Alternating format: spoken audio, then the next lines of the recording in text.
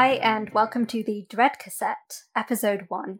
I'm Sam Strieger, and I'm here tonight with Crystal Mazur and Chris Handley. Hi, guys. Hello. Hello.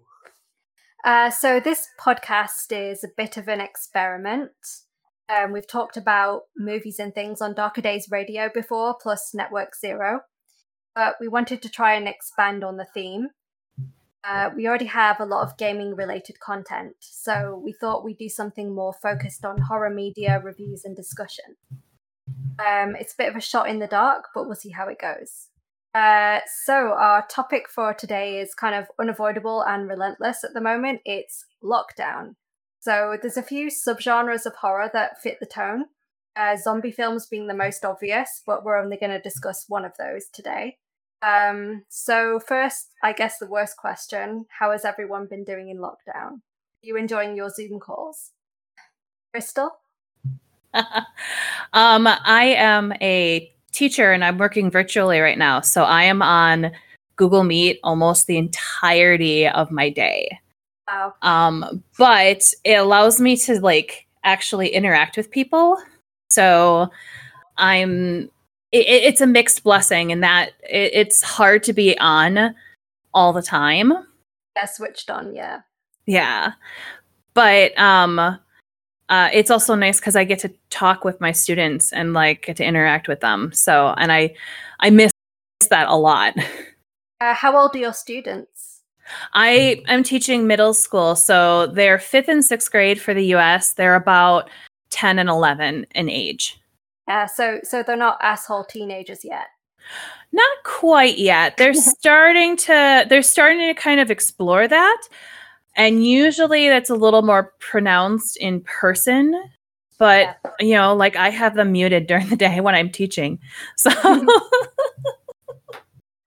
I guess they're trying creative, I don't know, kind of just being creative with the fact they're limited with their communication.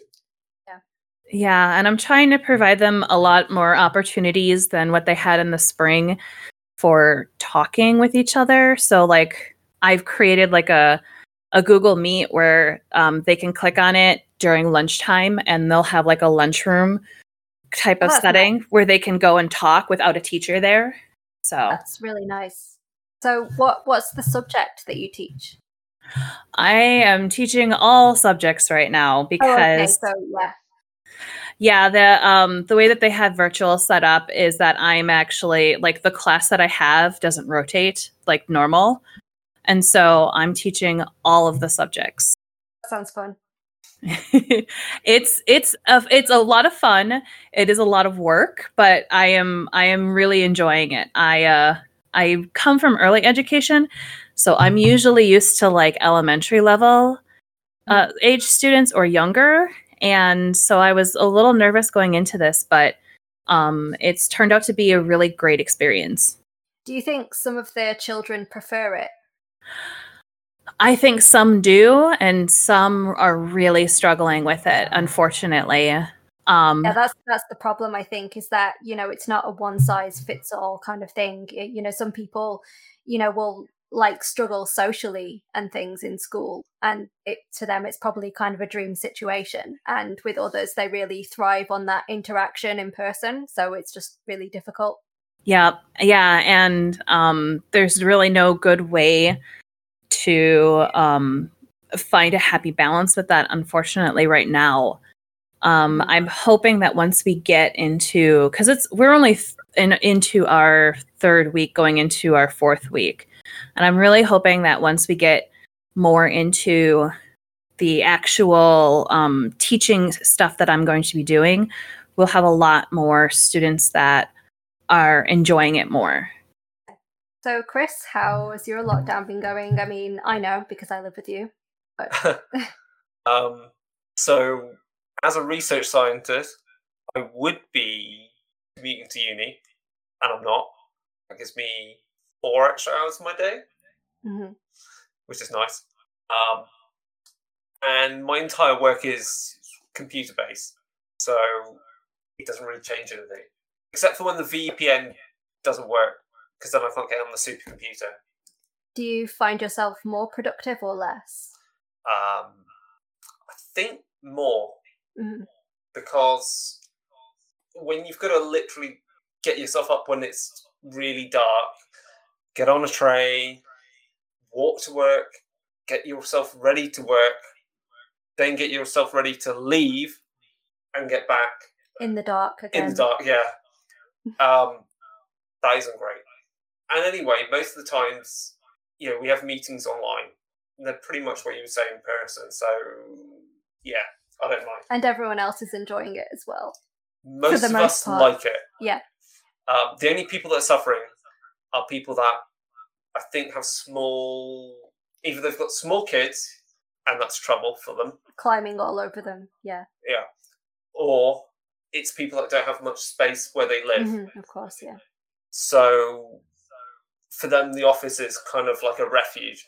So if you have an extra room, then you're lucky, or somewhere comfortable to work from. Otherwise, it's a bit of a divide, I think, from people who are in like a bedsit or a studio apartment. Yeah. And I don't know how they're going to go back to normal because as a computer scientist, I live on coffee. So lockdown and controlling all that stuff and open up the unis and making sure it's all safe means I think we can't use the kitchens when they go back to the open up the university buildings. So that's pointless. Yeah, I mean, because it means you don't have refreshments there, and it's not really, it becomes a less humane environment, doesn't it? Yeah. And I don't think we're going to go back to normal for a while now, given that second lockdown is on the horizon, because, well, Yeah. Anyway, so on that note, I guess we can segue into our first discussion in which Zoom features quite prominently.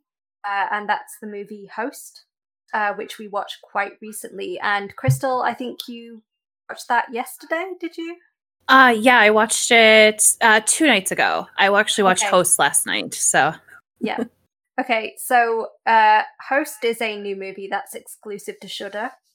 And it's not to be confused with The Host 2006 or The Host 2013. It's billed as the first horror movie in the COVID genre, which has the pandemic as a backdrop, but it's not about the virus. It introduces us to several characters on a Zoom call during lockdown who have decided to perform an online seance in boredom. This obviously proves to be a bad idea as a dark entity invades their meat space one by one. So the premise is quite similar to the movie Unfriended, which I also enjoy, but Host is somehow more effective and frightening. I think the suspense is richer, the scares are more shocking, and it's a short film, which is short enough that you want to see it continue, but then it abruptly ends. The cast are relatively likeable, aside from a couple of bad decisions made, majority British cast as well, which is always refreshing for me. So what did you guys think of it? Crystal? Crystal, go first. Yeah. I really liked it. So first up, I generally tend to avoid any movies that have shaky camera work because I do have I get motion sickness really easily. So what I've found out I can do is if I put the movie on and have my laptop in front of me and work on it, I don't get sick because I'm moving my eyes back and forth. And when I need to pay attention to the screen, I have that time, and then I can take my eyes off if I need it. Yeah. What I really liked about the movie was that it felt very much like walking through a haunted house. Yes. And do you guys have haunted houses over in the UK? Not so much. I've always been quite jealous of that in the US. I think, well, obviously not this year, but in the past couple of years, the idea sort of gained traction. Like in, say the past 5 years, I'd say in the UK, we sort of caught on with escape rooms and things like that. But we don't have as many sort of haunted house, big attractions every Halloween. Halloween is getting more popular here every year, and there's more merchandise and everything. And a lot of people don't like that because they think it's an Americanism. But of course, it was taken from here over to America. So it's actually, like a Celtic festival. And so people are mistaken when they think that. And also, I think, they're complaining about nothing really, because, you can ignore it if you want to. It's one night of the year. And so we have like everything, pumpkin, ghosts everywhere, but a lot of people don't like trick-or-treating, or they don't like sending their children trick-or-treating. In our area, we have children trick-or-treating usually. But it really depends on where you're from and what the kind of idea about Halloween is there. Some people really frown upon it. But yeah, haunted house attractions, we don't really have as many. I think it will be a few years before that actually catches on here as a big thing. Okay. Yeah, we have, the state that I live in, Wisconsin, has like 30 plus houses, something like that. Ranging from like really, really large ones to smaller ones. We have a high school that puts on a haunted house every year. And that does it's like a fundraiser. So, there's a whole bunch of there's a couple of farms that do haunted houses and like haunted hay rides and stuff. So it's huge here, and I'm a huge fan of them. I worked in one for like almost 17 years. That's amazing. And so I have a very big love of the really good ones and appreciate the really nice setups of them. And this movie reminded me so much of going through a haunted house. Mm-hmm. And like the scares that were happening and like the special effects that were happening, even though there really was there was no, like, they couldn't obviously be face to face, but the special effects that they had set up in here were really, really good for what they had.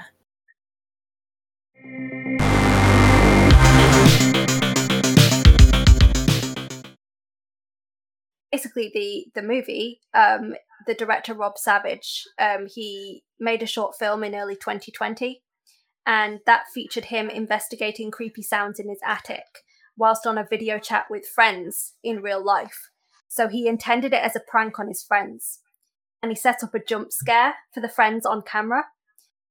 When he'd done it, he uploaded the short to the internet and it went viral, so he decided to extend the idea to a full-length feature.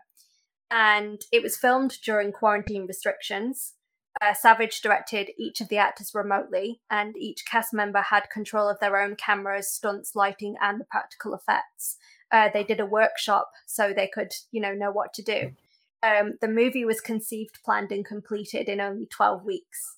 So I think that's crazy. Pretty amazing. Yeah. It's not to spoil it, but some of the effects, I'm left thinking, how did you do that?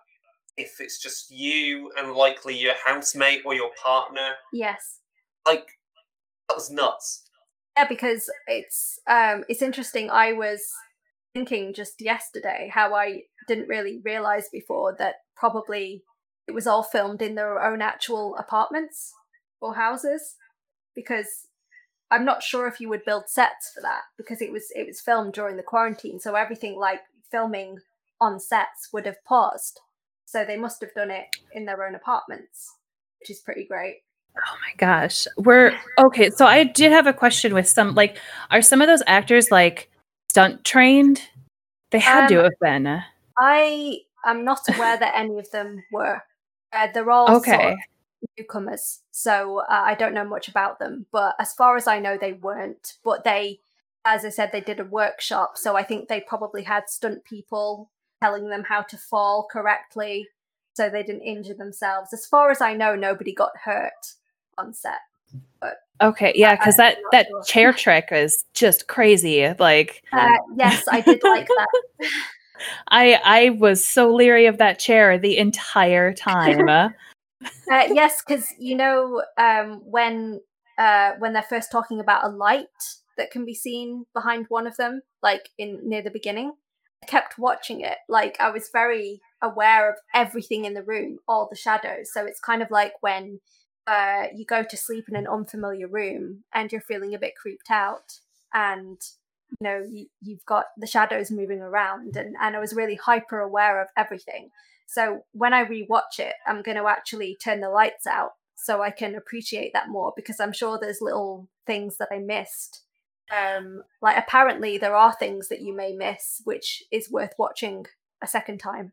There were a couple things that I was picking up in the backgrounds. Mm-hmm. So, and I definitely want to watch it again because, I'm one of those people that I'm like, oh, they don't even see that going on. Like the characters don't acknowledge it, but it's still there.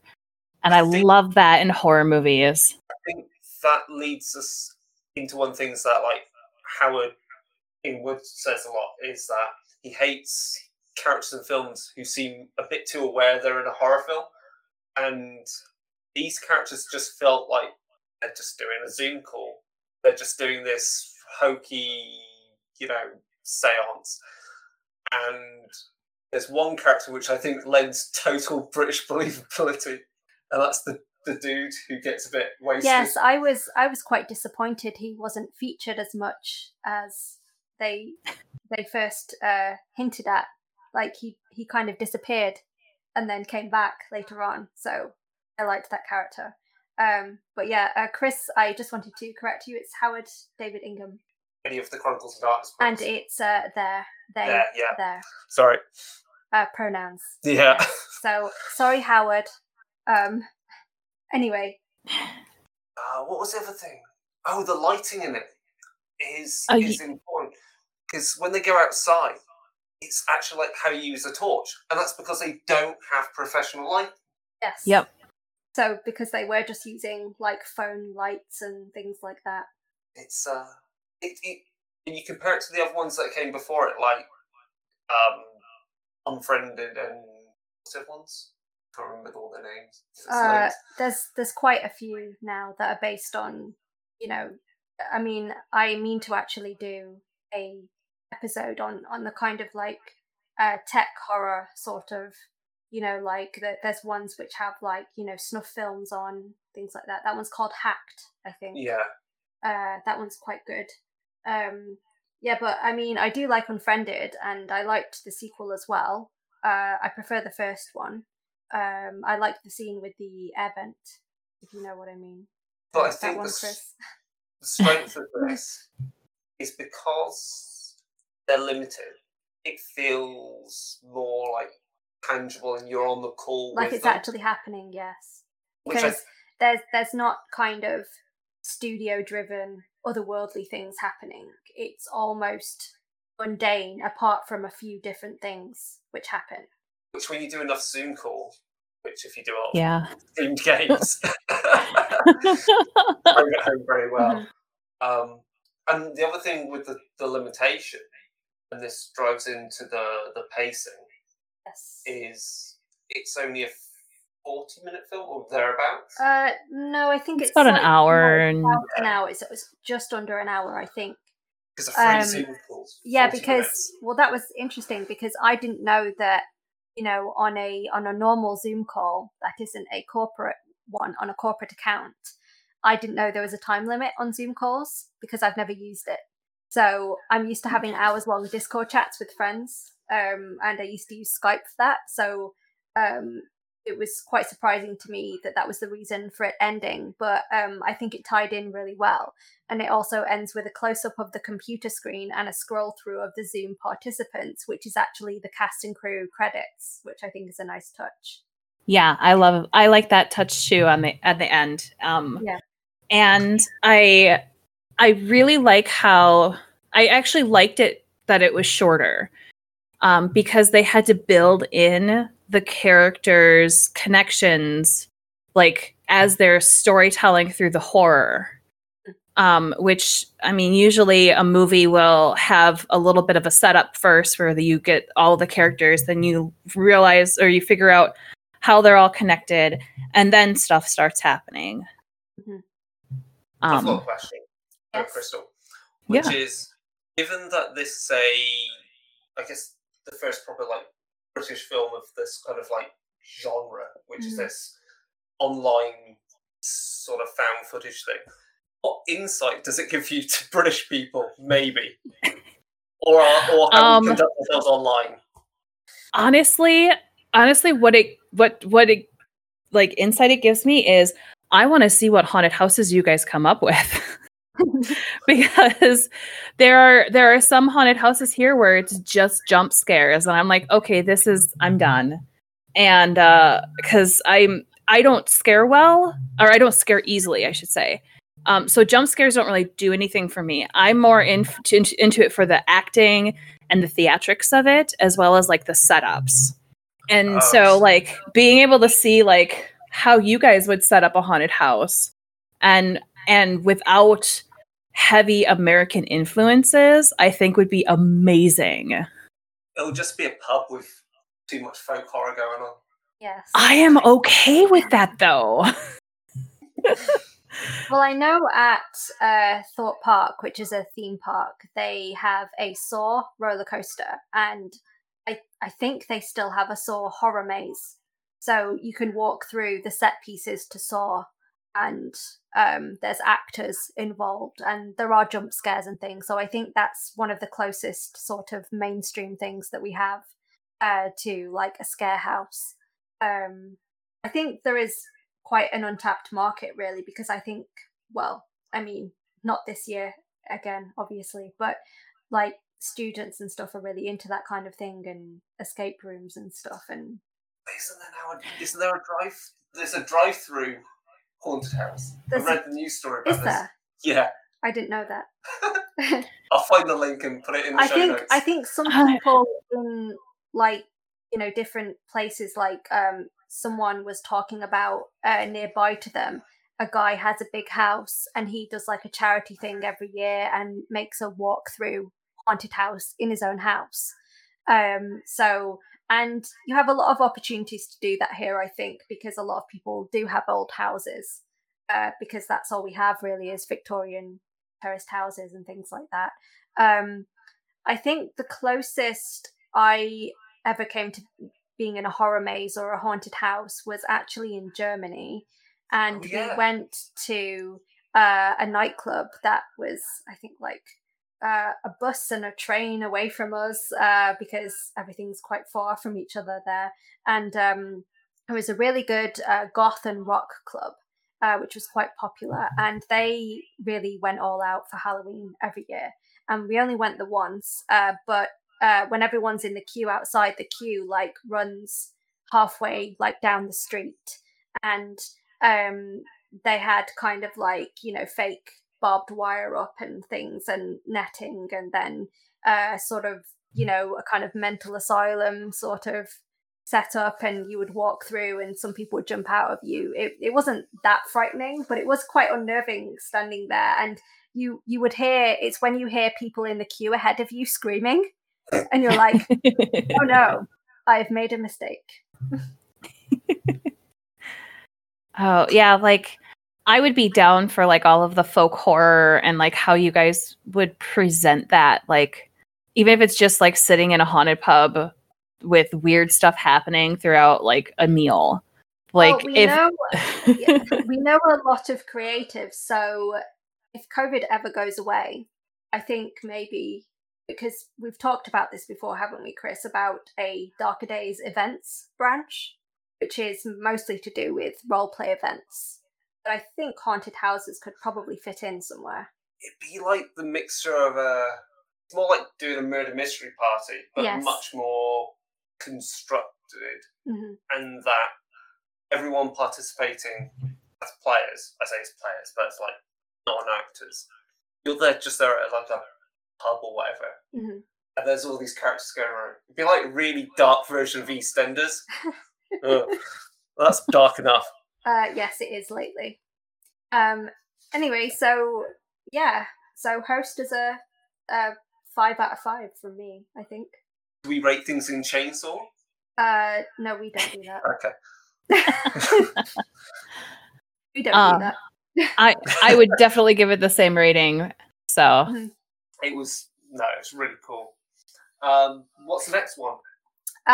So next up we have Wreck, which was one of the most successful foreign horror movies of recent years. I say recent, I think it was about, 2009 or something? I think Chris is going to check. We're good at type. So I'm quite particular about zombie films. There was a lot of zombie bandwagon jumping in the sort of last decade or two. And yes. It's 2007. 2007, okay. Oh. So there's only a few zombie movies I actually enjoy, and I might go so far as to say that Wreck is one of my favorites. On repeat viewings, it's genuinely unsettling. It's nerve-wracking, it's realistic, it's one of the best found footage horrors out there. I think it's just really genuinely frightening, and it follows a young TV presenter in, I think it's Madrid, isn't it? Barcelona. It's Barcelona. Barcelona. Right. I can get that right. Chris has been to Barcelona twice, haven't you? He has been twice. He's looking at me now. Yes. Yes, he's been twice. So it's about a young TV presenter in Barcelona making a documentary about the local fire department. Nothing much happens initially at the station, and then the alarm sounds and the small film crew tag along with the firefighters to check out the emergency call. They find themselves at an apartment block investigating a disturbance. So what do you guys think of the movie? Crystal? So I watched it dubbed, and I was initially I was not impressed with the dubbing. I don't blame you. I prefer the subs. I usually prefer the subs too, but again, with like the shaky camera stuff, I didn't want a chance having to read the screen that it was also shaking behind. Yeah. Because I wanted to be able to see the whole movie, even if it was a little longer than Host. But yeah, like so at first that kind of bothered me, but once they actually started getting into like the action, it felt like it actually got better. Mm-hmm. But overall, I did like it too. I thought it was a great horror movie, and I totally forgot that it wasn't filmed during COVID. And I was like, why don't none of them have masks on?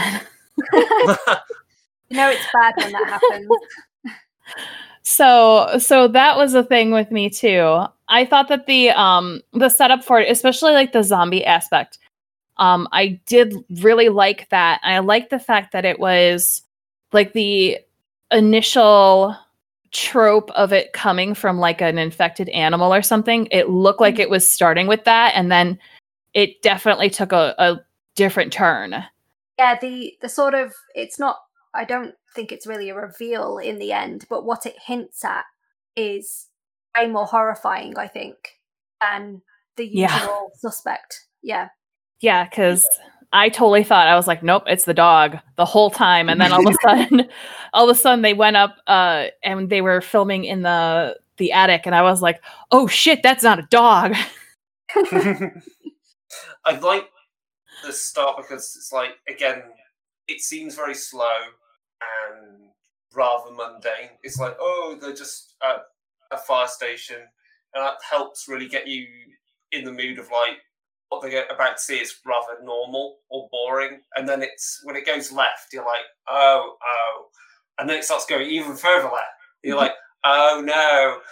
And I think it's the isolation in there because every group of residents has their own little story and how that's interacting with each other and how they blame each other. And I think that's the problem with modern zombie films. It's like, it's often like, oh, they're zombies, let's run away or kill them all. And it's like, you can't. Mm-hmm. You're there. Yeah, so I think it sort of, in a very topical way, it shows the terror of a forcibly imposed quarantine by the authorities. Which I know may seem too close to home for some people right now, but for me, it's kind of a positive that we're not at this stage yet. I mean, we might be soon, although at least it isn't zombies, maybe.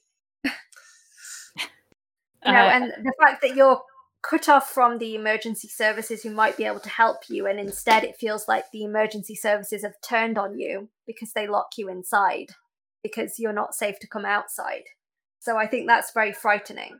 And I'm not going to give credence to any conspiracy theories here or anything like that, because the pandemic is absolutely shit and the way governments are dealing with it is shit. But unfortunately, there's not much we can do but hope for the best at the moment and listen to best advice, hopefully from scientific professionals. Zombie films kind of tap into something, because, I mean, so many zombie films, like a lot of the most prominent ones, are set in the US. So, Crystal, is that, from your point of view, that's tapping something into a kind of like I guess a cultural, at some level, cultural zeitgeist or reaction to something, isn't it? Oh, I mean, at this point, I am fairly certain if a zombie outbreak happened, America is just screwed. Like, but I think that whole zombie thing in America comes from the fact that people want there to be something for them to prep for. Like, preppers are huge in America. I don't know how prevalent they are in overseas, but like we don't really have that culture here in the same sense. Now, there are people who prep in the sense of, people have been prepping for Brexit, which is going to have, problems with the food supplies from the EU and things like that. So people have gotten, extra tins of food and things like that. But it's not to the same level as American prepping, which is more like, I'm going to build a bunker and I'm going to have 100 guns in there. Again, we don't have a gun culture in this country. And Europe in general doesn't really have a gun culture. So it's generally not going to be the same, because what American preppers do when they're building a bunker, they mean they're building a fort filled with weapons. Yep. Yep. And that's... Except farmers. Mm-hmm. Like... Yeah, and I think a lot of Americans mistake prepping for stuff to build a bunker, stockpile weapons and ammo, and I think they forget the fact that culturally, civilizations and communities started getting together centuries ago for safety. Yes, I agree. And so the way that you get through something of an apocalypse scenario is you build your community. Yes, like I agree with kind of building supplies for the local community. Oh, things totally. like food banks and things, and healthcare, first aid supplies, things like that, but to be shared with the community. But what prepping usually is hoarding all those things for one person or one or two people. And like, I grew up in a family of hunters, and I learned how to prepare food for long-term storage. So I know how to can fruits and vegetables and meat. I know how to use a pressure cooker. I can forage in the forest for mushrooms that are edible and not poisonous. Locally, like, throw me in Britain, I'm not going to know any of your mushrooms, but if you go near where I live, the only mushrooms you get are magic ones. Oh yeah, and you can't really make meals out of. Well, you could make meals out of them, but it might only be one meal. You definitely could. There's a very fun movie called Shrooms, which is about that. Oh, anyway, I'll have to look that up.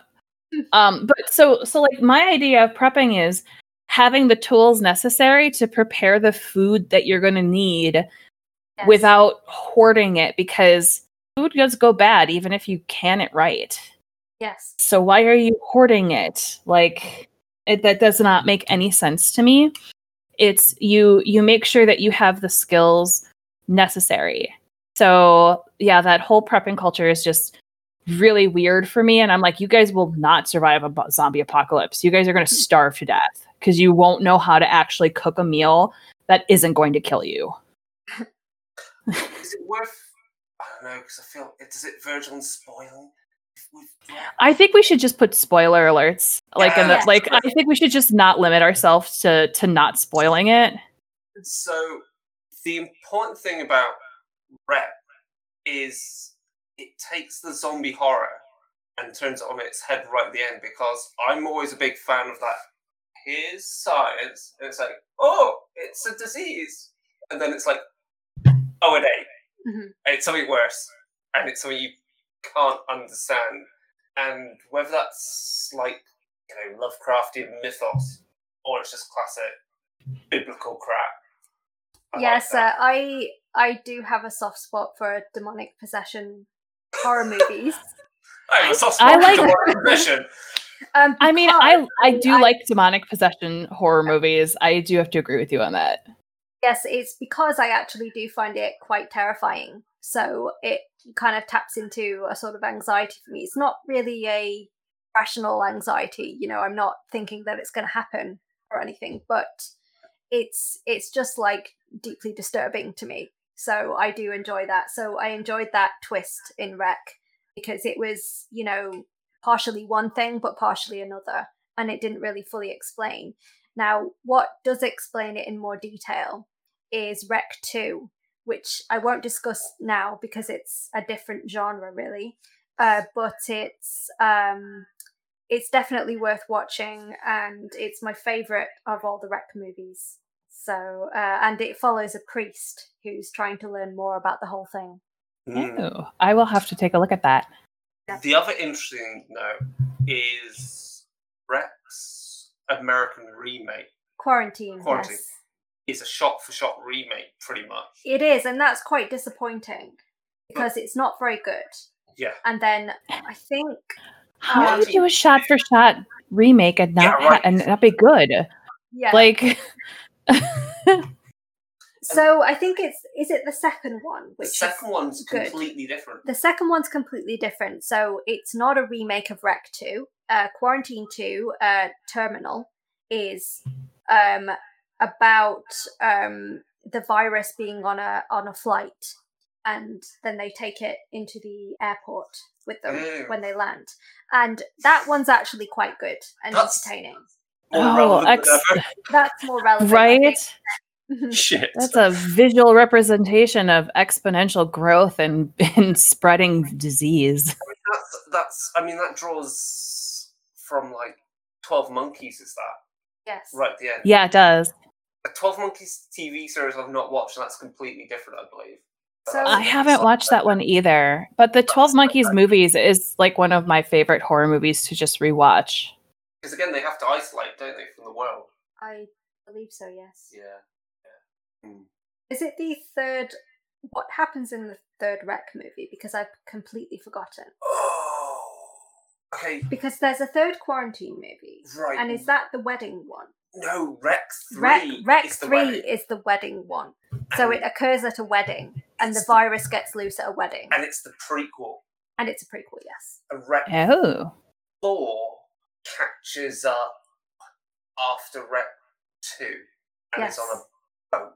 I only vaguely remember that. It wasn't very good. Yes, that one wasn't very good. So I think the first and the second are definitely worth watching, and the second Quarantine movie are the ones that you want to watch. Well, the movie poster for Rec 3 is actually pretty awesome. Mm-hmm. So it's a bride with a chainsaw, like. Yeah. And the theme through all this is they're like that found footage kind of filming style, whether it's like the new form online or it's like a handycam. So that says something about like limited line of sight, yes, which again is terrifying. Mm-hmm. So that goes back to like, Blair Witch or Ghostwatch. Ghostwatch. We will talk about Ghostwatch eventually. Yeah. Eventually, yes. I will say that the gore and the makeup in Rec is amazing, and very shocking. Yeah.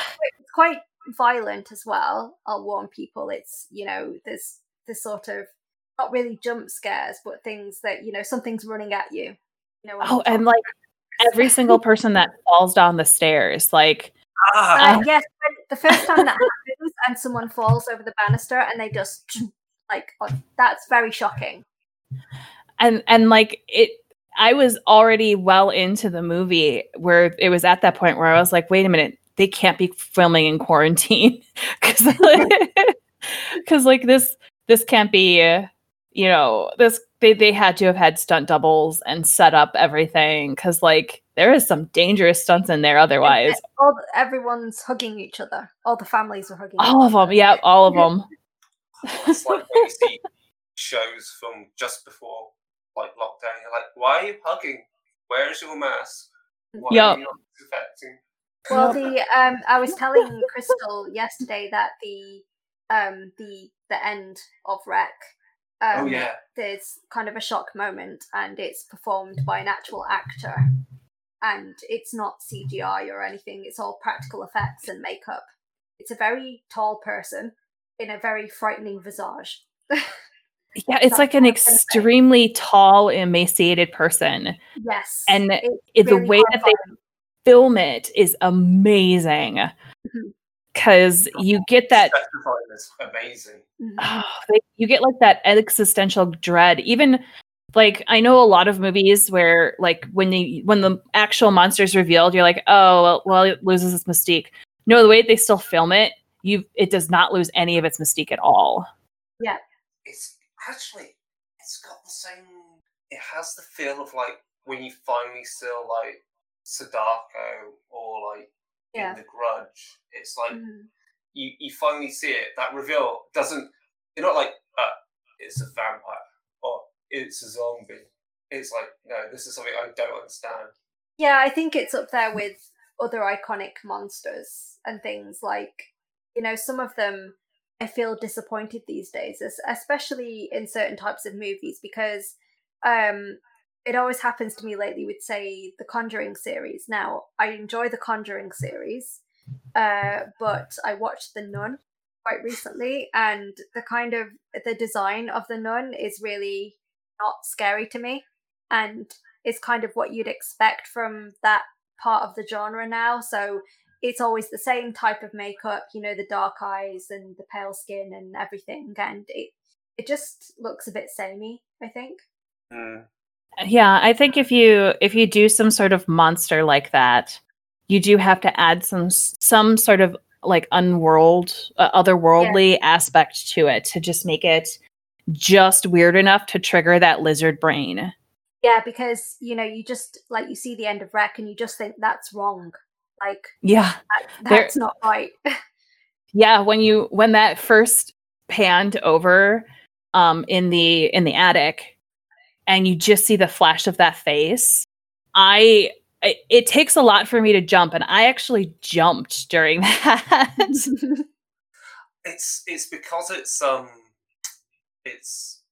proper uncanny valley. Yes. And that's like I think because it's in the basic sense, it's a human form.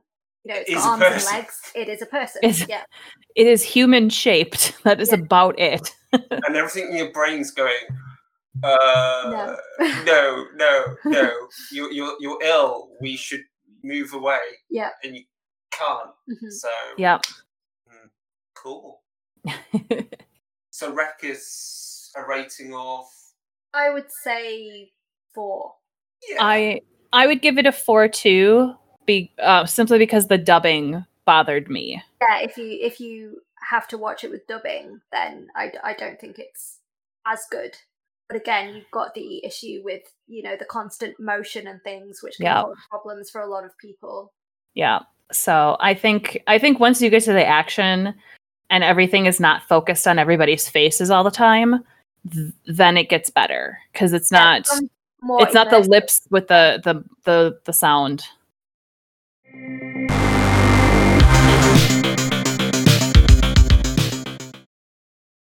Right, for our next segment, we are talking about some real world creepy. And in this segment, we're looking at creepy that's related to the themes of the films we've been talking about. So it'll be about disease and isolation. And we're looking at some plague villages. We're looking at one plague village in Derbyshire, and we're looking at the Plague Island in Venice. Oh. Okay. So Crystal, what do you want first? Which one do you want first? Well, I am because I actually know nothing about these. So let's do the Plague Island, because that's what I searched first. Because I'm going to look through Wikipedia while you talk about it. Yeah, okay, so Poveglia is the Plague Island of Venice, which you'll have heard about before if you listen to Darker Days Radio and Secret Frequency. The island is very small, but it's widely rumoured to be extremely cursed, so much that fishermen refuse to fish in the waters around it. So early accounts of the island date back to 421. Ostensibly, the place had a decent economy and the population was growing, but then there was a war. I've completely forgotten the name of the war because I'm terrible. In 1378, which devastated the island. The people had been evacuated to Venice for the duration, but there wasn't much to return to when the war was over. Poveglia lay virtually abandoned for hundreds upon hundreds of years. When the plague eventually arrived, the Venetians decided it would be suitable to quarantine those infected, hopefully preventing the spread of disease. There were a few other plague islands also in the same area. These included Lazaretto Vecchio, but Poveglia had the highest death count by far. It is estimated to be 160,000. Sick people were sent there fully aware that they wouldn't come back, and it wasn't a pleasant place to die. Poveglia was later used for weapons storage by Napoleon. He pulled down the 12th century church and he converted the bell tower into a lighthouse. It also became a battle site, leading to further deaths. In 1922, a mental asylum was built on the island, which of course is a great idea. The hospital housed patients diagnosed with psychological illness, many of whom claimed to sense the presence of the past plague victims. The treatments performed at the institution were, unsurprisingly for the time period, less than humane, such as lobotomies performed with hand drills. According to local rumours, the worst tortures occurred at the bell tower. This is also where the chief doctor either committed suicide or was pushed from the window, possibly by an angry patient. The truth is not clear. The hospital was shut down in 1968. The island remains generally closed to visitors, but special permissions can be granted to explore or film the premises. You may have seen Poveglia on a special episode of Ghost Adventures, which is really worth watching to get a feel for the place. So, would you guys want to visit there? And we're big Venice fans, aren't we, Chris? We love Venice. We've been to Venice 3 times, and we've been to Verona twice. There are some... I wouldn't go to Poveglia. There's some messed up aspects. So, like, as you walk around, you can pretty much readily pick up bone fragments. Yeah, it said that the soil is mainly the ashes of victims, that plague victims. And I think... Or is that on the other island? That there's some, like, dogs? That's a different island in the same area. And then the legend with the death of the doctor is that as he hit the ground, the ghostly hands of his victims reached up and took his soul to drag it to hell. Wow. So... Oh. That's really scary. Which is also a story club, which you can find in Venice Unmasked, which on the Storyteller's Vault, which I wrote. So there you go. We promise no gaming. Oh. No gaming content, but it's in there. See, I was avoiding all the gaming stuff, and you just walked right. You Kool-Aid Man through that wall. It's a mad island. It's a mad island. I don't know. Is it like... I'm sure because Francesco de Mosto obviously visited it for his mini-series about Venice, and I highly recommend that BBC series. You can get it on DVD, and there's a book as well, and the book is fantastic. Yeah, it's Francesco de Mosto's Venice, and he also does one about Italy generally called Italy Top to Toe. And so Francesco de Mosto is like an aristocrat from Venice, and his family has a great history in Venice, and he also just generally makes documentaries and is a TV presenter. I just got this feeling, is there something about like a vineyard on one of these islands that just feels wrong? But I feel like it's likely one of them has like some... I would say there's a good chance that there is. I'd have to fact check it, but I'm not... Yeah. But, I mean, Venice has got lots of legends as well, obviously related to plagues and fires, because of such limited land, so many people have died of the plague are literally buried under the very place you walk. So Venice is really haunted, and Poveglia just feels wrong. Well, conversely, we've been to San Michele, which is the cemetery island of Venice, and it's really beautiful and well kept. And we went when it was very sunny in winter, and it's just a wonderful place to walk around, which is very uplifting and nice and not creepy at all. So, yeah. See, the whole like sand being like mostly bone fragment and the leftover, strangely enough, doesn't freak me out like it probably should. But that's because New Orleans, which is like one of my favorite places to go, if you're inland at all, most of the sand is not actually sand. Yeah, I mean, it's the same here with basically, you know, a lot of graveyards have been moved and shifted with the remains being, you know, like exhumed and moved around over centuries. And a lot of land that you build on, you know, is, you know, it would have been formerly graves. So I would say that's the case for a lot of places, especially in this country, because we don't have a lot of land to spare. I mean, we do have some land, which is often owned by the rich, and you can't build on that, and it just kind of sits there. So everything else is kind of built on already, and is definitely built on things. There is an island, I remember now, we've done this on a Secret Frequency. I can't remember which name of it, and Crystal might know. What's the island one? In it's New York. It's one of the islands of New York where they bury. I think they bury people that are like have no family or homeless or. Oh, yeah, that one. Hart Island. Is it Pottersfield? Pottersfield? I'm gonna check. Hold on a second. No, Hart Island. Okay. I believe. Let me just double check. Because I know that they started using that. Yeah, Hart Island is where they is a Potter's Field. There we go. Mm-hmm. So, but yeah, they started using that for coronavirus victims too. Oh, wow. Okay. Yes, that's how I learned about it recently from the news. That's how many it's been in New York that they started having to use it. Yep. Oh, so it's like because a modern Poveglia then? Yes, like, you know, all the crematoriums were filling up and everything. Yep. So too fast. Yeah. That's just chilling in its sheer reality of it. Yeah. Yeah. Wow. So yeah, that's that is a thing, and yeah. We've learned nothing from history. No, we have not learned anything from history. I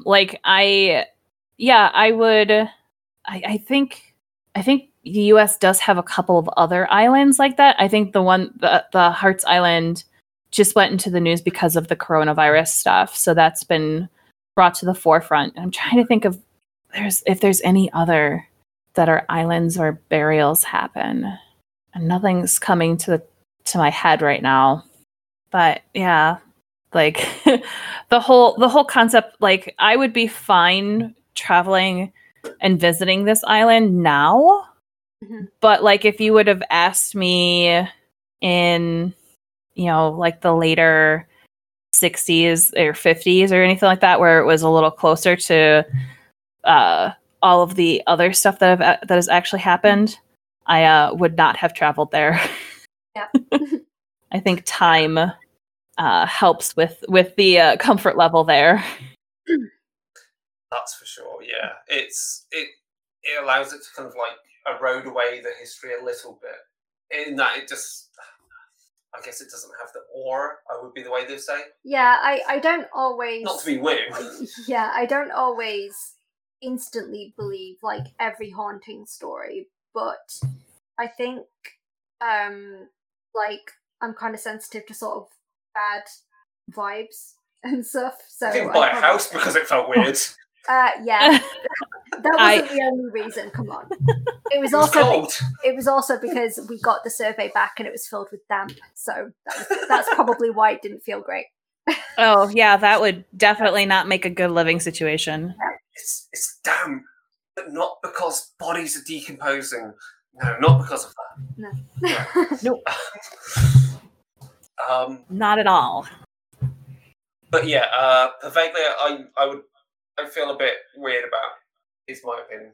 And that's funny because you say you're not woo at all, and that you don't believe in things, but it gives you the heaps, doesn't it? I'm not sure about it. Bones. Is it everywhere? Bones. Is it the bones, or is it the fact that there were just a lot of sick people there, like actually living at the island? I think it's more the mental asylum aspect because, you know, I suffer with anxiety and depression, and I've read a lot about, you know, how people were treated in these type of places, you know, up till, as you say, like, you know, the 60s, the 70s, things like that. And that feels quite recent to me. And, you know, that's, you know, why I talk about bad vibes of places and things, because it's just not pleasant. And, you know, some of these ideas that were, you know, used in some of these hospitals are still, you know, prevalent today with, you know, kind of, we still use the word hysteria to talk about women being hysterical. And that was a medical diagnosis in Victorian time. So, you know, it's not great. You know, the plague stuff, fine. You know, the mental hospital stuff, I think it's a bit a little too close for comfort. Yeah. What's the other creepy then? I'm looking at the time, and we want to keep it okay. an hour or so. Okay, so the next one is the Plague Village in Derbyshire, which is not that far from here. And it's called Eyam. That's how you pronounce it. I finally found out the pronunciation the other day. So in 1665, the plague first arrived, carried by a bale of cloth that had been sent from London. The disease was already rife in London and had killed thousands. The cloth was damp and it was infested with fleas who were carrying the plague. It was received by a visiting tailor's assistant, so not someone who was even living in Eyam. He was just unlucky to be visiting. He was called George Vickers, and he hung it in front of the fireplace to dry. He was one of the first to die, and the plague rapidly spread through the small community. By early 1666, 42 of the villagers were dead, and the natural instinct of the survivors was to flee. That's not what happened, though.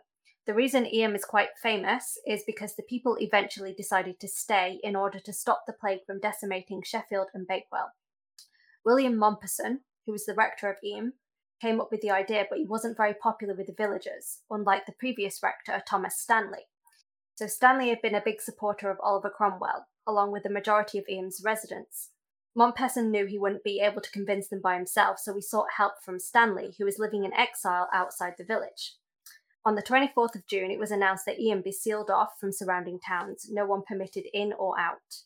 The Earl of Devonshire, who lived at nearby Chatsworth House, promised to send food and supplies. Mompesson assured the parishioners if they sacrificed themselves, he would attempt to ease their final days in any way possible, choosing to remain with them for the good of the county. There was some reluctance to the plan, but largely it was agreed to. The isolation was very effective and contributed to better survival rates in Derbyshire and Yorkshire. Deaths continued within the village, but almost no one broke this historic lockdown, even as people lost whole families to the disease. There was one survivor named Marshall Howe who was given the job of burying the dead. He'd previously been infected and so was unafraid of the plague. He often relieved the corpses of their earthly possessions since they wouldn't need them in the afterlife. This was likely how his wife and son died. They became infected through the contaminated stolen items. Eyam's mortality rate ended up higher than that of London, but by winter the plague was largely over. 260 villagers perished from 76 different families in a population of up to 800. They will have saved thousands with their decision to quarantine. So, do you think people would do that now? The answer is no, isn't it? Nope. As we've seen, no. So, I think that's quite interesting because, you know, we've seen a lot in the news of people reacting. Even today, we had a protest in London in Trafalgar Square of people who are anti-vaccine and anti-lockdown. which is great, and really helping. But yeah, you've also had people at the start of the pandemic, still wanting to go and congregate in churches and things, and in some extreme cases saying that God would protect them from the disease, and sometimes being quite selfish with their decisions to actually see people, meet people, do what they wanted, basically. So obviously the 1600s was a very different time with religion and Puritanism, and I was just thinking about the changing face of religion and the sort of piety of religion. I don't feel this is as evident anymore. What do you think? Not that I'm not saying that people should be, I'm not preaching to people about what they should do or not do about God or anything. I'm an unchristened heathen. I can't comment on this. Same. But what is quite interesting, and Christianity and religion stuff is very interesting to me because I use it a lot in my artwork, in my photography. I collect antique postcards of churches, I collect vintage rosaries, and for sort of familial reasons, it's quite close to my heart in that sense, although I myself am not Christian. I just find it very interesting, how not just I'm not just going to point the blame at religious people at all of any religion. I just mean, people's selfishness today seems a lot more prominent, and not much for the good of your fellow man or anything, or the good of the healthcare system in our country, which is going to be overwhelmed if things don't go well. It seems quite hopeless in the sense that nobody seems to be out for anyone but themselves, and I think that in itself is quite horrifying. And I think the story of Eyam is quite a noble one, but I'm thinking, of course I'm not saying everyone in each village should lock down and everyone get COVID and die to protect other places, but if we took just a little bit of that lack of selfishness from those people, maybe we'd actually be able to beat this thing in some way. I think that whole sense of community is in general lost. Yeah. Because I grew up Catholic. I was baptized Catholic, went to a private Catholic school for elementary school. And so I very much grew up in that culture. But at that time, like the church, I remember very clearly, like the church would host every summer a carnival where everybody in the community, regardless of their religion, was welcome to come. And it was a fundraiser for the church, but they would also allow other congregations and other religions to have like a booth or something there for their events. So if they were if they hosted a community event, they would be able to advertise it there to invite our congregation to go there. Yeah. And I don't see that anymore. Like, I don't see churches hosting public events. I don't see churches, being out in the community helping. I see them preaching. I see them trying to basically sell their congregation, but not just being there to help. Mm-hmm. And that's like, I no longer practice. I am definitely very far removed from the church. But I still feel very, very strongly that community is really important and has been a lost skill for a lot of people. 'Cause I bet most Americans don't know who their neighbors are or who lives on their street, or even who is in their neighborhood, really. Yeah, it's the same here. Like, we will say hello to our neighbors if we see them. We don't know that much about them, but we don't know anybody else on the street. And I think there's kind of a mistrust of everyone, like for various reasons, with sometimes with reason, sometimes without reason. But yeah, there's not much bringing communities together. And of course, at the moment, we don't have as many opportunities to do that. So, it's going to be interesting, if at some point we can all gather again, whether it's going to be like, a good, happy thing, or if people will have kind of, the distance between people will be even greater. Because there's a lot of blame and hate going on at the moment. If you look at, people who think it's China's fault, or people think, for example, here some people look at local immigrant communities and say they're celebrating Ramadan or something, and they're angry at those people, saying, oh, they're having parties, they're secretly going in and out of each other's houses, and all this kind of thing. And it's really toxic.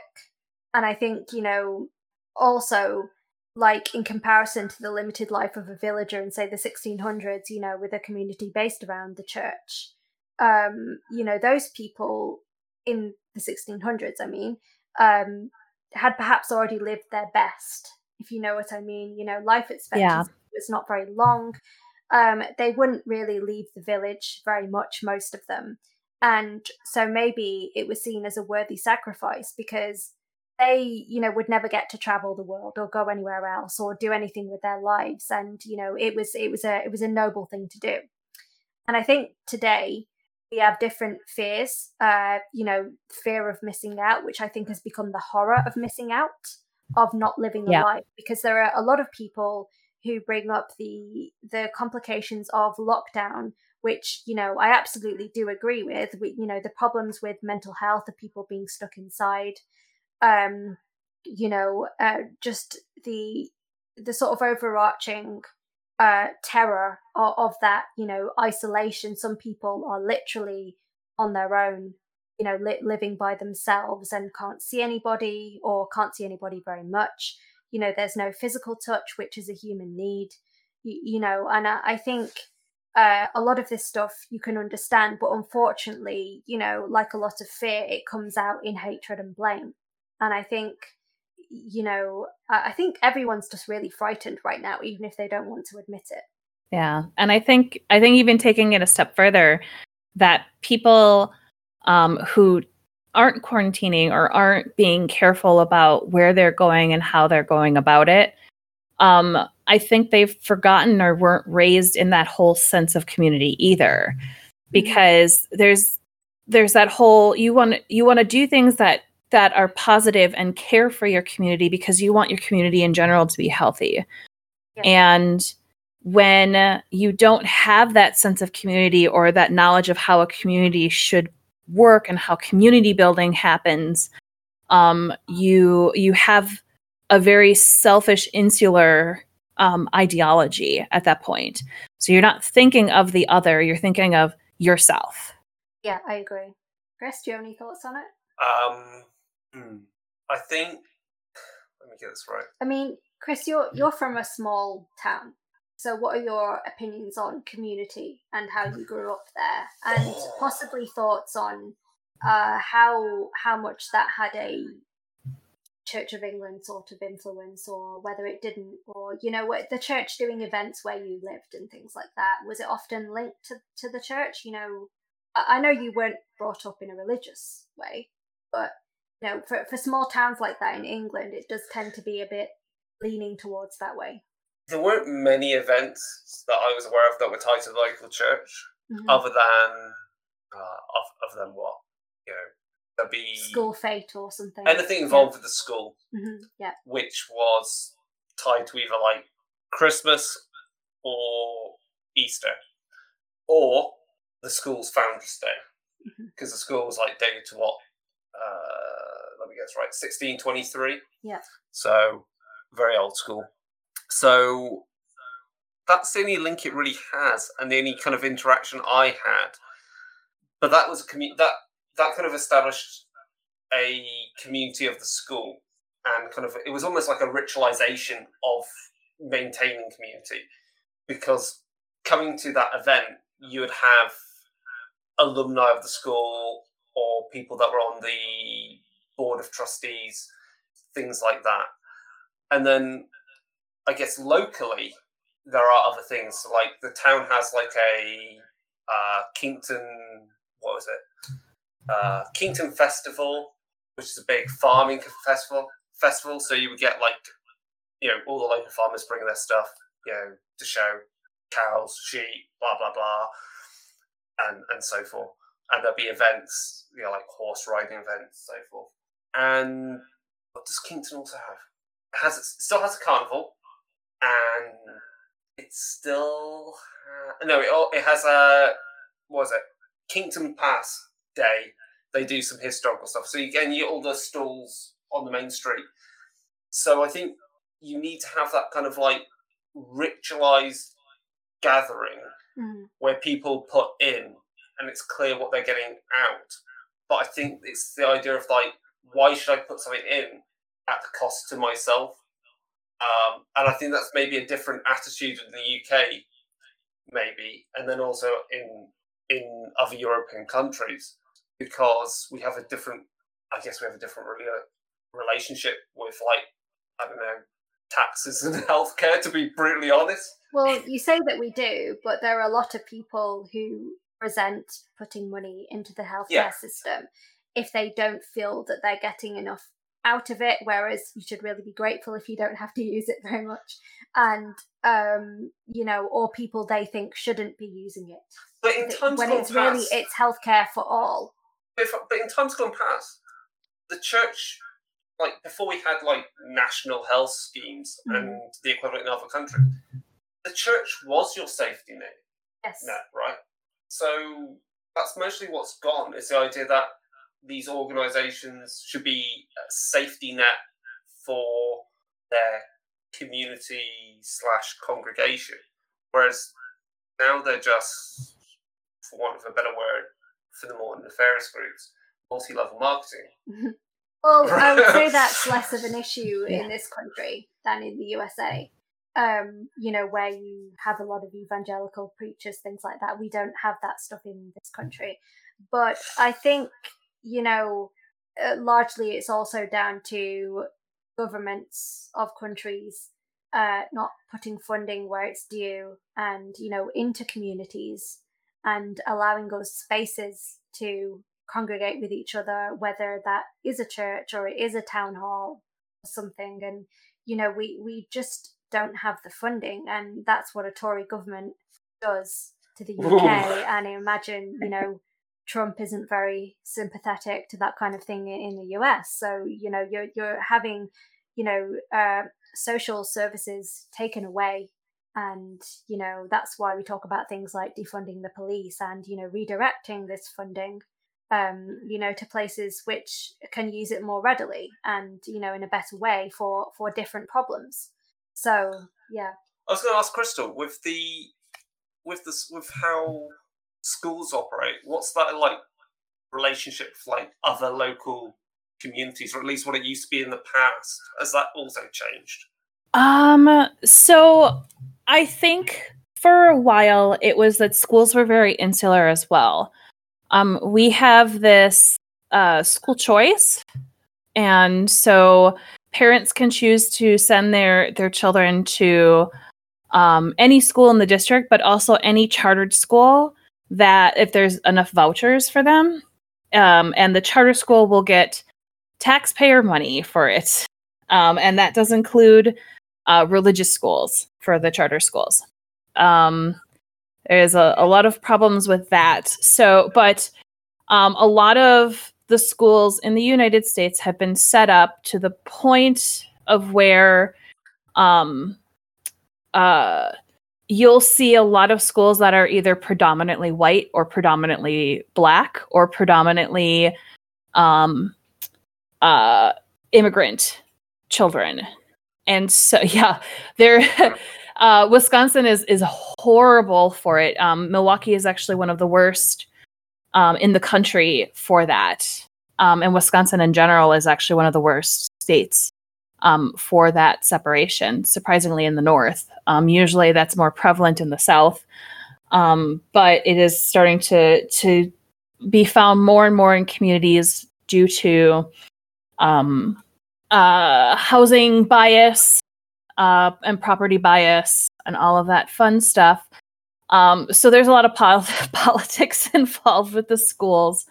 However, from a school standpoint, outside of that, because a lot of the administration that actually runs the schools don't really have a say in all of that upper stuff. So they can just only focus on the schools.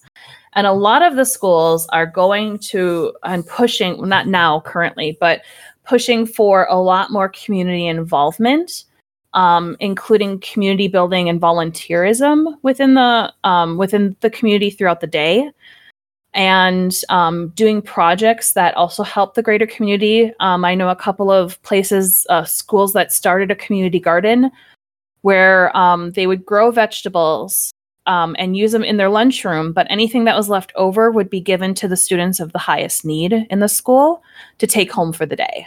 That's great.